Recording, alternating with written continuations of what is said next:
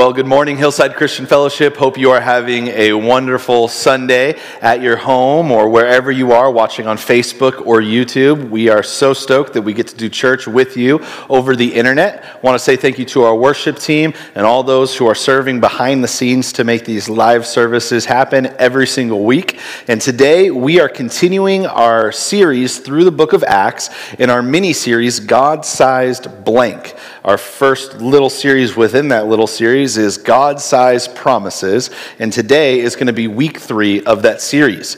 The first one was the promise of the Parakletos, then we looked at the promise of power, and today we're going to look at the promise on Pentecost. So we're going to be in Acts chapter 2, and if you have your Bibles, pull them out to Acts chapter 2, grab a notebook, get ready to take some notes. We're going to be having fun this morning as we look at what God's Word has to say to us and what that practical application is for us in our everyday life as Spirit-filled believers.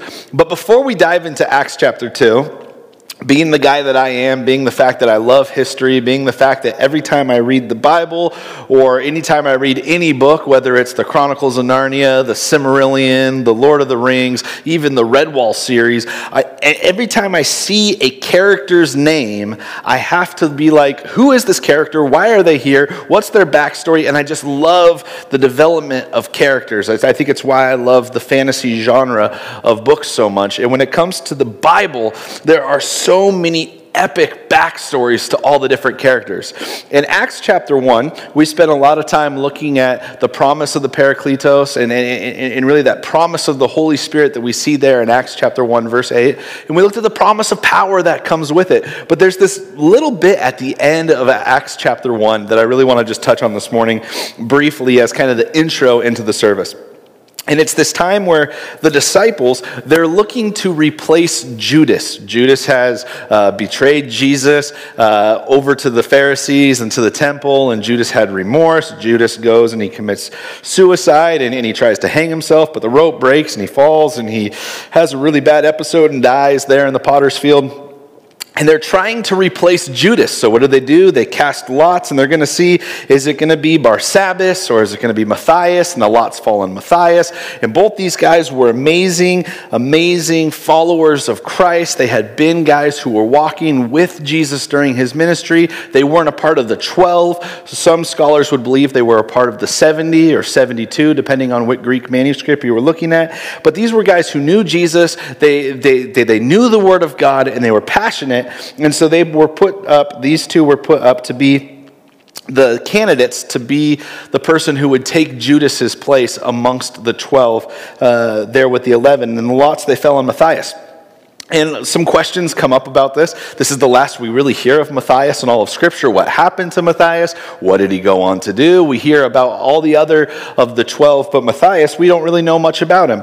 There's some early church documents that say he went on and he started churches here and there, but then maybe he went a little bit astray. There's one early church document that says the Nicolaitans were actually the followers of the teachings of Matthias and that he was an early first century heretic. We don't really know. We don't really know who Matthias was. There are those who say the disciples, they jumped the gun and they cast lots and they should have just waited because Paul was going to replace him. And whether that's the case or not, we have here a gentleman who becomes an apostle. And it makes us ask the question about apostles. You have the original apostles, those who were the 12 disciples, but are there more apostles? Can you have more apostles than just the 12? They were looking to elect someone into this apostleship. And it's kind of a double-edged question because on the one hand, the answer is no. But then on the other side, in function, yes, you can have many apostles. And so really there were those who were distinctive, who were set apart, and signs and wonders followed them there in the first century. They were the apostles who were there with Jesus. But in function, the Greek word apostolos is those who are sent, those who go and they do a new work of ministry in a new place. It actually is a Greek word for someone who was a messenger, someone who would go and bring great news wherever they went. And so in that sense, you do have more apostles. Paul is called the apostle to the Gentiles.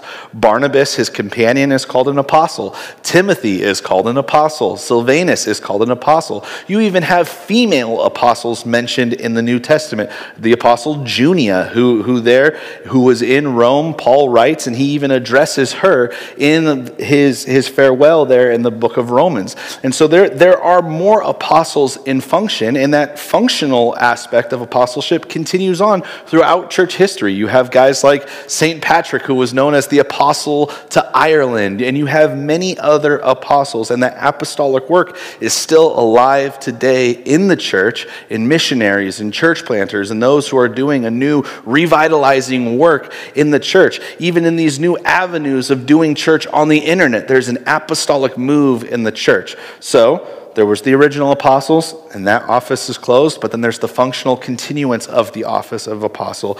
And so that's just some interesting thing. The apostles, we'll see later in Acts chapter 2, verse 42, that they continued on in the apostles' doctrine. And so what's the apostles' doctrine?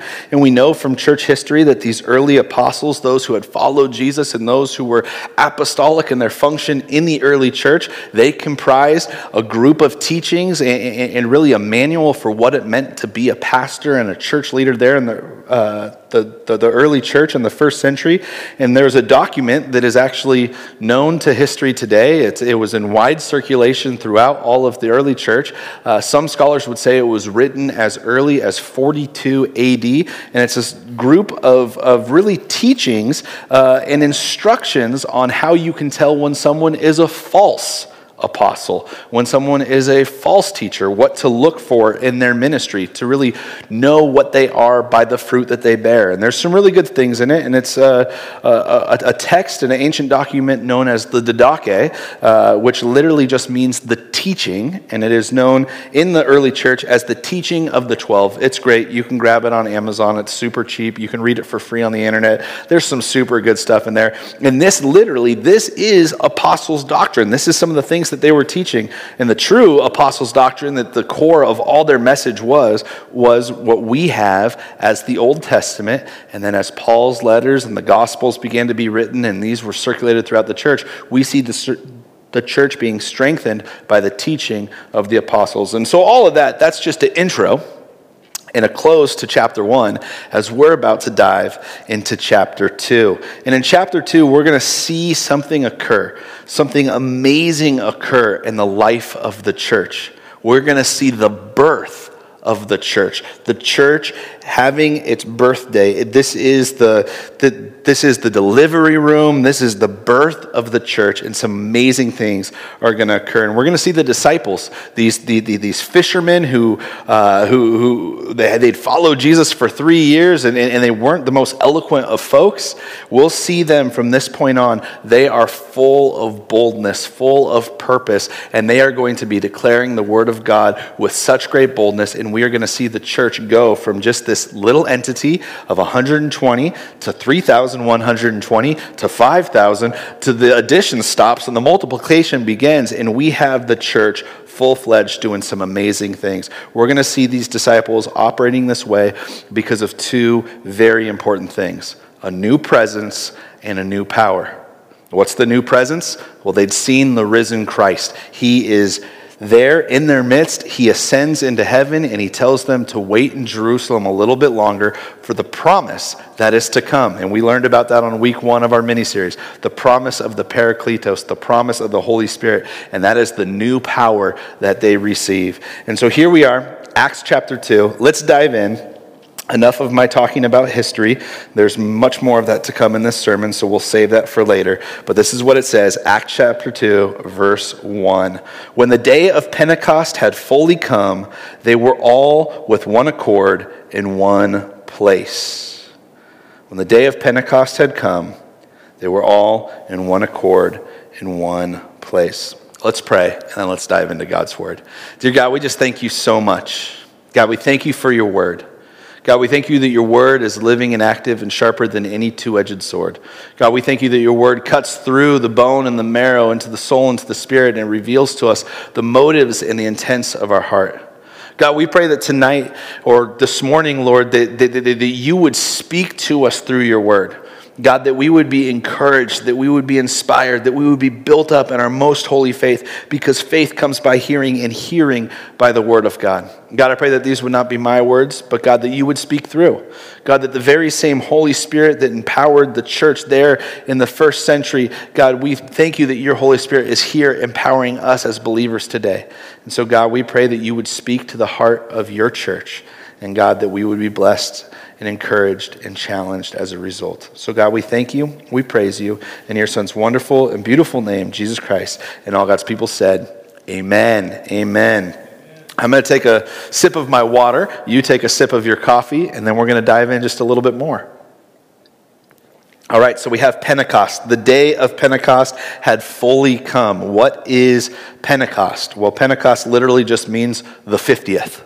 And what Pentecost was, it was the 50th day after the waving of the sheath there after Passover had occurred. And it was one of 3 festivals that all Jewish men were required to come to the temple 3 times a year. Pentecost was one of those days that everyone had to go back to Jerusalem. It was a very, very important day. And so we have here all of the church, 120. They are there in the upper room in one accord. Now that isn't a Honda Accord, because that'd be like a Guinness Book of World Record thing, 120 people in one little Honda. No, this means they were all gathered in one place. And this is what it says in verse 2. It says, "And suddenly there came a sound from heaven, as of a rushing mighty wind, and it filled the whole house where they were sitting. And there appeared to them divided tongues as of fire, and one sat upon each of them. And they were all filled with the Holy Spirit, and they began to speak with other tongues as the Spirit gave them utterances." You see, what happened here on this day, the day of Pentecost, these folks, they're gathered together here in the upper room, and God shows up. And 3 very distinct things happen when God shows up here in this moment. We have an audible phenomenon that takes place, we have a visual phenomenon that takes place, and we have a verbal phenomenon that takes place. First, we hear this sound as if it were a mighty rushing wind. Does this mean that the barometric pressure changed there in Jerusalem and that a mighty wind came sweeping through and everything was blowing, there was a dust storm? No, it doesn't say that. It says there was a sound from heaven as if it was a mighty rushing wind. You see, those disciples, those who were there in the upper room, they definitely heard something, and it was mighty. Why was it the sound of a mighty rushing wind? Well, if you're a Bible student, you might know that Job, the Lord speaks to him from a whirlwind. And we see Jesus when he's talking with Nicodemus and the wind's blowing above. Jesus says the Spirit moves and he speaks, and we don't know where he comes from, only the Father who sends him. You see, in the Jewish understanding of things, God moved and the Spirit moved, and it was likened to the wind. So much so that the Hebrew word and the Greek word for wind and for spirit is the exact same word. You have in the Old Testament them who speak the Hebrew language, and in the New Testament they speak the Greek language. And what's so beautiful about it is that in both languages, the word for spirit is also the word for wind. In Hebrew, you have the ruach, and the ruach is the spirit, but the ruach is also the wind. You have in the New Testament the pneuma in the Koine Greek, pneuma meaning wind, and pneuma also meaning spirit. But not only was there an audible phenomenon, you had a visual phenomenon, and it was divided flames or tongues of fire that are sitting on each of their head. Was there literal campfires chilling on people's heads? Well, they really wouldn't be chilling, they'd be burning. But no, it doesn't say anything about there being heat being emanated from this. But what they see is they see something in the likeness of a fire, and it's divided tongues sitting on the head. And why do we see fire? Well, throughout the Old Testament, when God shows up, Moses there, when he's commissioned and called, God speaks to him from a burning bush. When he's leading the children of Israel out of Egypt into the promised land, he leads them by day as a burning fire. We see fire rain from heaven and consume the offering there at the altar on Mount Carmel with Elijah. God shows up like fire. And so here we have on the birth of the church, the day of Pentecost here in the first century, we have God showing up in the way he has always shown up, in fire and in the sound of wind. And it's something that they could tangibly see, physically hear, and know that God was in their presence. And the last thing that occurred was not just the audible, not just the visual, but the verbal. And they begin to speak because they are filled with the Holy Spirit. This isn't just the Holy Spirit that they received when they gave their heart to the Lord, but this is that second, that infilling, that enduing of power that was promised, Acts chapter 1, verse 8. And they are filled with the Spirit, and they begin to speak tongues that they don't know as the Spirit gives them utterances. Well, let's read the rest of the chapter, and then we're going to dive in, because I think there's a couple points that we want to hit on as we look at the promise on Pentecost. So there's a crowd, and there's a crowd stirring around. It's Pentecost, so Jerusalem is swelled to the top with people. And there were dwelling in Jerusalem, this is verse 5, Jerusalem, there were Jews, devout men from every nation under heaven. Underline in your Bibles, every nation under heaven. And when the sound occurred, the multitude came together, and they were confused because everyone heard them speaking the tongues of their own language. And they were amazed, and they marveled, saying to one another, "Look, are all these not Galileans? And how is it that we hear each of us in our own language in which we were born?" There was Parthians and Medes and Elamites, those dwelling in Mesopotamia, Judea, Cappadocia, Pontus, Asia, Phrygia, Pamphylia, Egypt, parts of Libya, adjoining Cyrene, visitors from Rome, both Jews and proselytes, Cretans, Arab, all hearing them speak in their own tongues the wondrous works of God. So they were amazed and they were perplexed, and they were saying one to another, "What could this mean?" There were others mocking and saying, "They're full of new wine. It's 5 o'clock somewhere. These guys have got drunk in the morning." Verse 14, Peter steps up. But Peter, standing up with the 11, raised his voice and said to them, "Men of Judea and all who dwell in Jerusalem, let this be known to you and heed my words. For we are not drunk, as you suppose, since it is only 9 o'clock in the morning. But this is what was spoken by the prophet Joel. And it shall come to pass in the last days, says God, that I will pour out my spirit on all flesh. Your sons and your daughters, they shall prophesy. Your young men shall see visions, and your old men shall dream dreams. And on my menservant and on my maidservants I will pour out my spirit in those days, and they shall prophesy. And I will show wonders in heaven above, and signs on earth beneath, blood and fire and vapor and smoke. The sun shall be turned into darkness and the moon into blood before the coming of the great and awesome day of the Lord. And it shall come to pass that whoever calls on the name of the Lord shall be saved."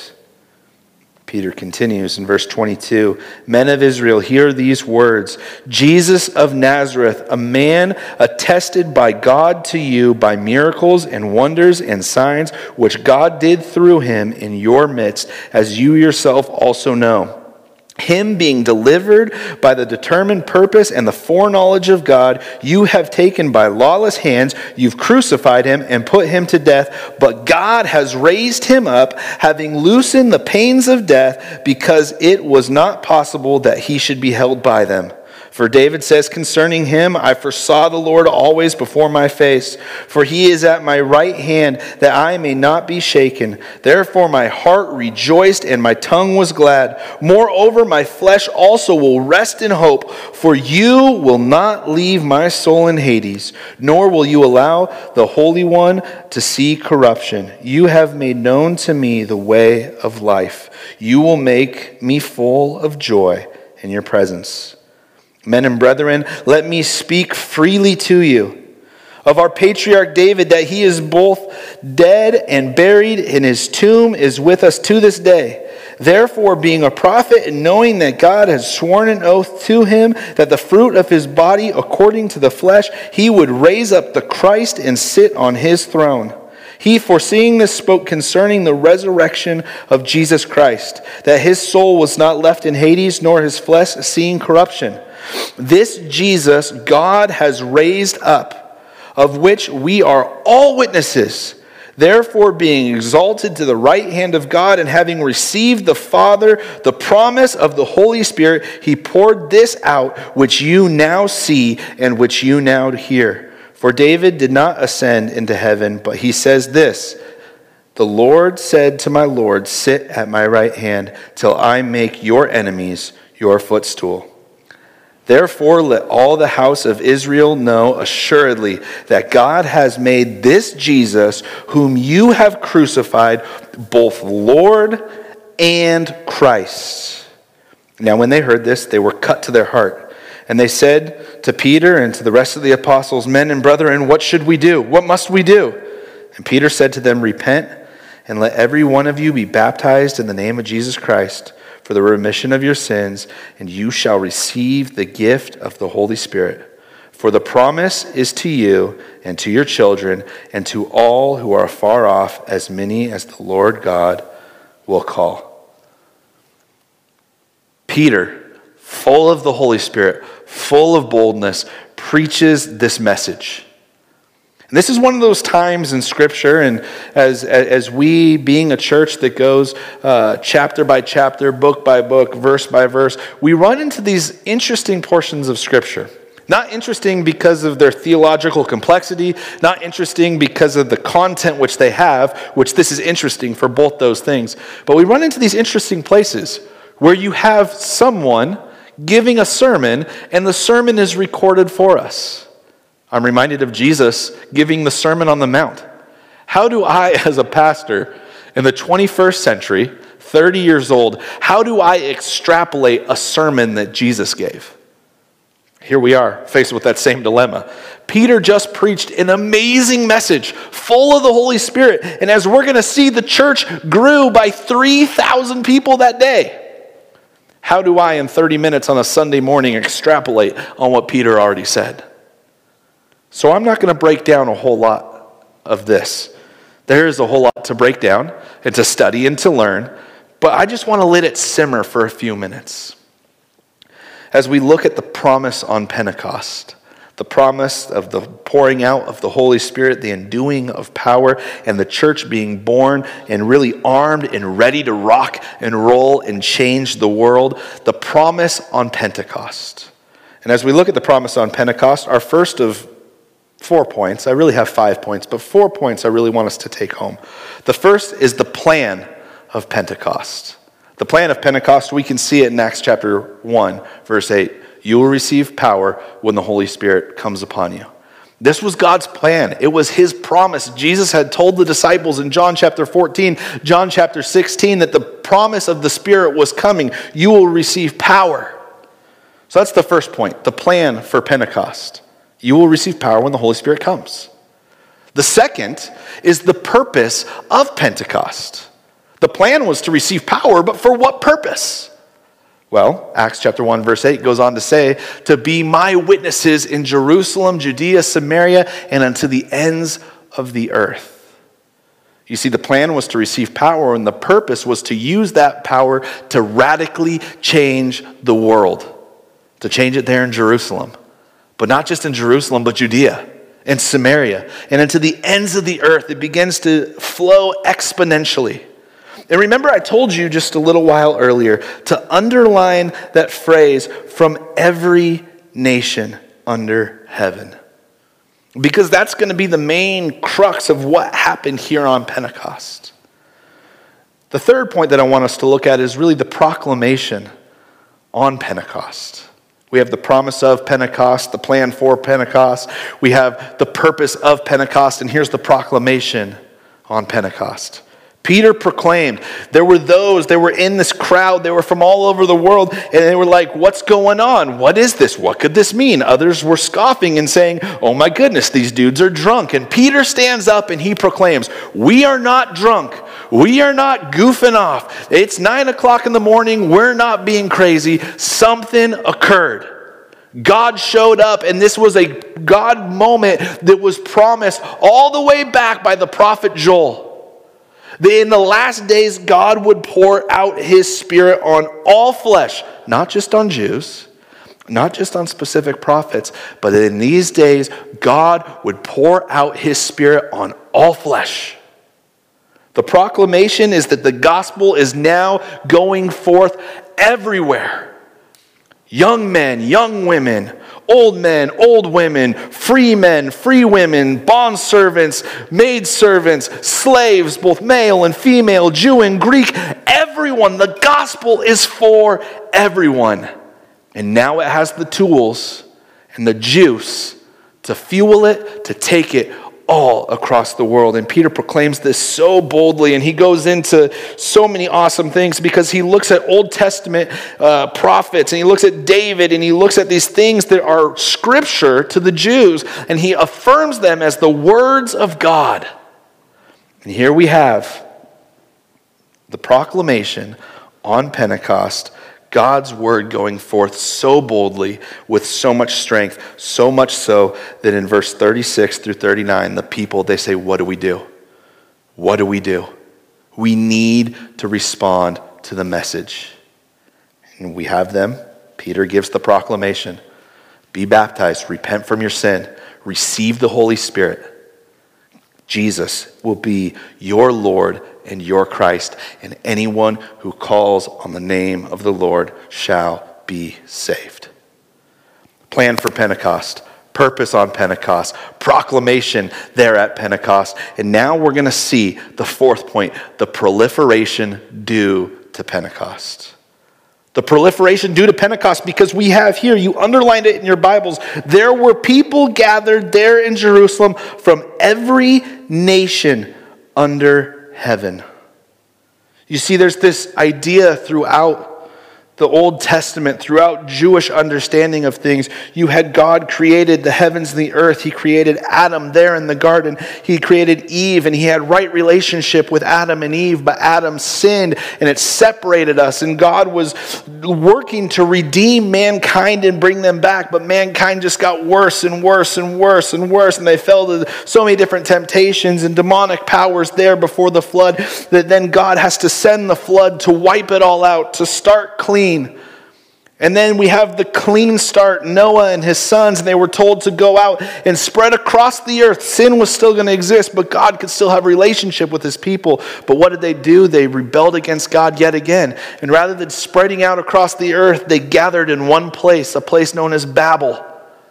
And it was there in Babel that they tried to reach heaven. They tried to reach God, and God was like, you know what? The people are too smart for their own good. They're just rebelling against me in everything they do. And so he comes and he confuses all the languages.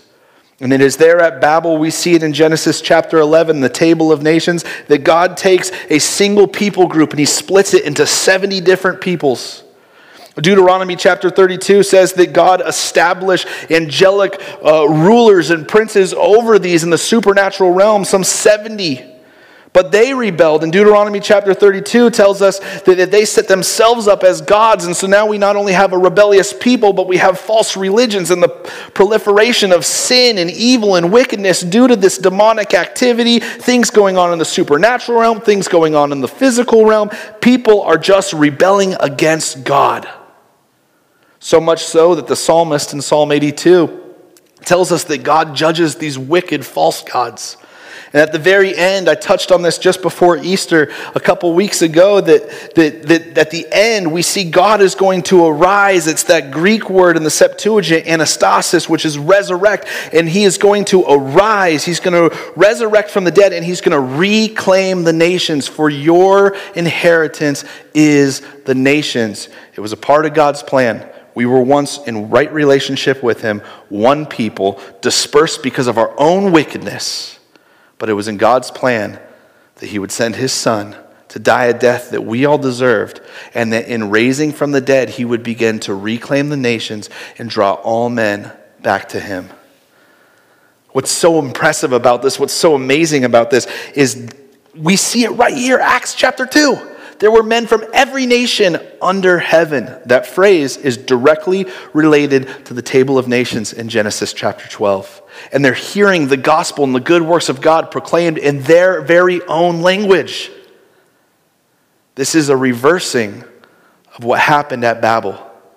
And we're going to see that Jesus came in the fullness of time, because this is the greatest time for Jesus to come, because Alexander the Great, he had come, he had conquered all of the known world. And everyone now speaks Greek as a main language, and they have all their other languages. And then the Romans took over after Alexander, and they paved roads connecting as far east as Parthia to as far west as Spain. And now we have the pump primed for the proclamation at Pentecost to lead to the proliferation because of Pentecost. As the gospel is going forth in people's own languages, they're hearing, as the Spirit is giving utterance, the gospel in their own languages. They go back after Pentecost and they tell their local synagogues, man, Jesus, there's this rabbi, he was there in Jerusalem, he did some things, it was crazy, and he's changing the world, and the Spirit has come. And we see the seeds being scattered throughout the Roman Empire and beyond, out to Persia, out as far as China, down into Africa, up into Britain. The gospel is going forth. Now the disciples, empowered, filled with the Holy Spirit, the proliferation is ready because they have received power that comes from the Holy Spirit to be witnesses in Jerusalem, Judea, Samaria, and unto the ends of the earth. And it's from this point that we see the church expand and just explode. So that's going to lead us to the fifth point. I know I said I had 4, but here's the fifth point. I had to think of a P because this has just been a bunch of alliterations on the letter P with Pentecost. And the last point is this. It's our bonus point. It's the practicum of Pentecost. What do I mean, the practicum of Pentecost? Well, what is the practical application of what happened here, Acts chapter 2, nearly 2,000 years ago? What is the practical application for you sitting in your room in 2020? Well, here's the practical application as a follower of Jesus Christ. The promise of the Spirit is you will receive power when the Holy Spirit comes upon you to be witnesses. Here's the deal, folks. If you put your faith in Jesus, the Holy Spirit has taken up residence inside you. And as you heard just 2 weeks ago, Pastor Dave, as he was talking about the promise of power, as he was talking about the promise of the Parakletos, we can receive that second filling, that enduing of power, and we can become mighty, powerful witnesses for the Lord. So the practical application, what are you doing with the power that you've received? What are you doing? The purpose of Pentecost was to be witnesses. There's all the different gifts. There's all of this. But Jesus said in Matthew chapter 16, and I'm going to close with this.